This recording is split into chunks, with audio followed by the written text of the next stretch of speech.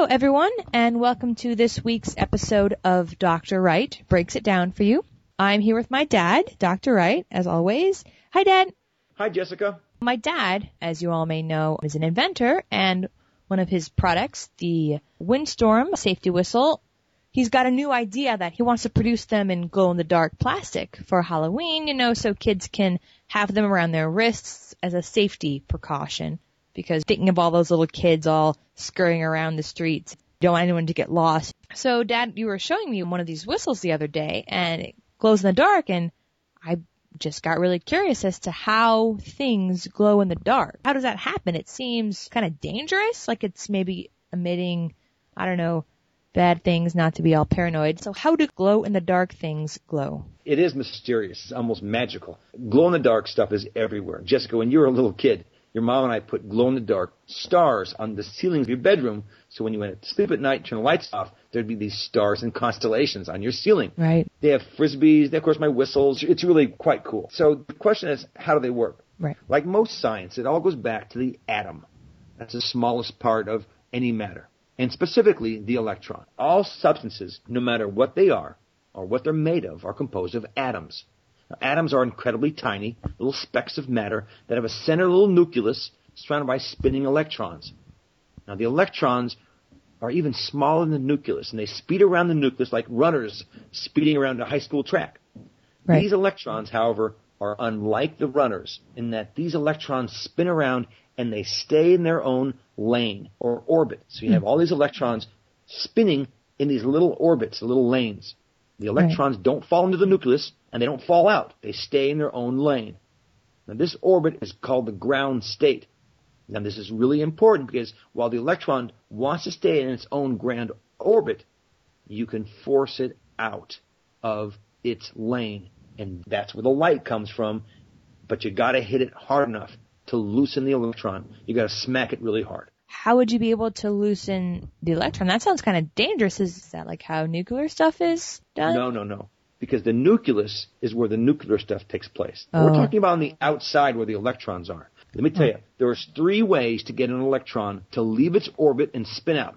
You can heat it up, you can electrify them, or you can shine light on them. So how hot does it have to be in order to shake an electron off of something? Pretty darn hot. Take a piece of metal and you put it in a fire and you wait. You pull the metal out of the fire and it's glowing. There's actually light coming out of the piece of metal. Where that light came from is this. When you put a piece of metal in a hot fire, the metal glows red because the electrons are energized to the point where they jump out of that orbit and they spin out a little bit.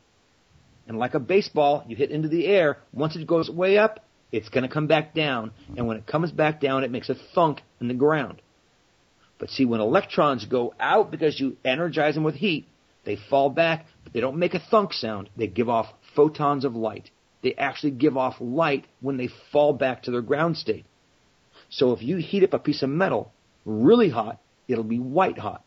And that's because the electrons are going really far out, and then they fall back. And instead of going boom, they give off light. And it's really, really cool. Like a light bulb, right? Exactly. Very good. Exactly like a light bulb. Because with a light bulb, it's a little bit different. Instead of heating it up necessarily, you're putting electrons inside there. Now, that's the second way you can do it. You can put a lot of electrons inside the piece of metal. The electrons jump out, and they fall back, and when they fall back, they give off light. It's the falling back to the ground state that enables an atom to actually emit light. It's very, very cool. Right. Now, you mentioned earlier you can shine light on electrons and they can release, but that's not with heat. It's just with light, even cold light, like fluorescent light.